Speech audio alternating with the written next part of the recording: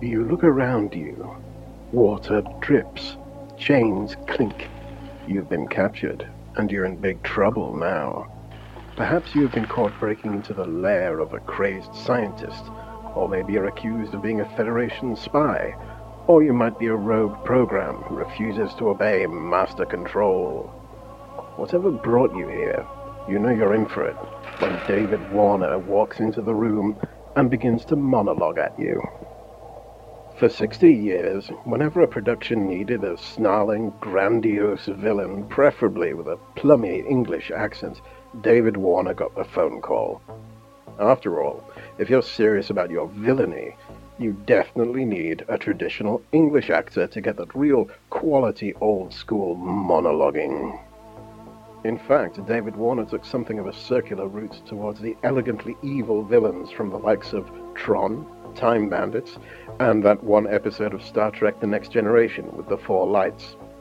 Born in Manchester, England in 1941, he went straight from school into the Royal Society of Dramatic Arts, or RADA, which is where you go if you want to learn how to be taken seriously while reciting sonnets wearing tights. Following a start in theatre playing more traditional Shakespearean roles, his first move to television was, naturally, a villain role in the BBC's adaptation of Tom Jones in 1963. His first screen roles were typically as an offbeat establishment type, which became his stock in trade at the beginning of his career. He was first really noticed in the film Morgan, A Suitable Case for Treatment in 1966, opposite Vanessa Redgrave, as an alienated man with a fantasy life that overlaps reality. And then in 1970, he was in The Ballad of Cable Hogue, one of the first of a new kind of Western, movies that reflected on the end of that era rather than celebrating it, playing a role both comic and tragic and, for a Sam Peckinpah film, surprisingly non-violent. He only killed, one guy. Towards the end of the 70s, he really started to lean into his personal groove as a villain, though, and by the time he appeared in Time Bandits in 1981, he was a natural fit, playing the elemental personification of all evil, proving to the world that he could choose scenery with the best of them. Just as he has helped usher in a new and more thoughtful take on the Western movie in 1970, he was there for the birth of a whole new genre, the effects movie, in 1982, when he played the, yes, villain Sark in the seminal sort of classic Tron. Although not a big hit at the time, the film introduced the wider world to the possibility of computer-generated effects, and things would never be the same.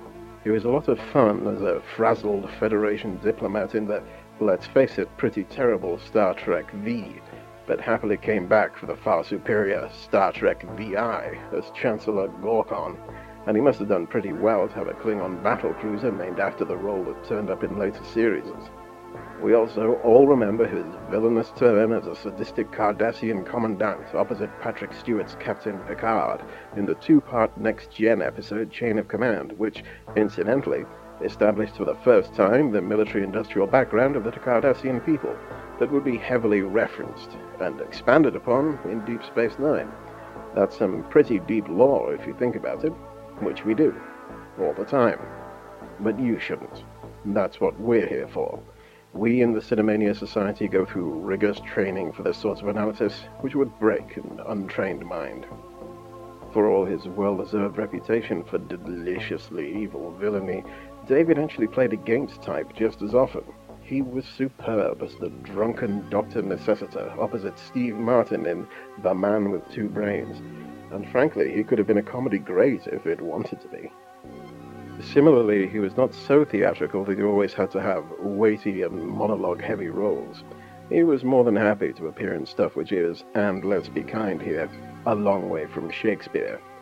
His role in Quest for the Delta Knights saw him being roasted on Mystery Science Theater 3000, and he got a lot of work lending his voice to cartoon and video games.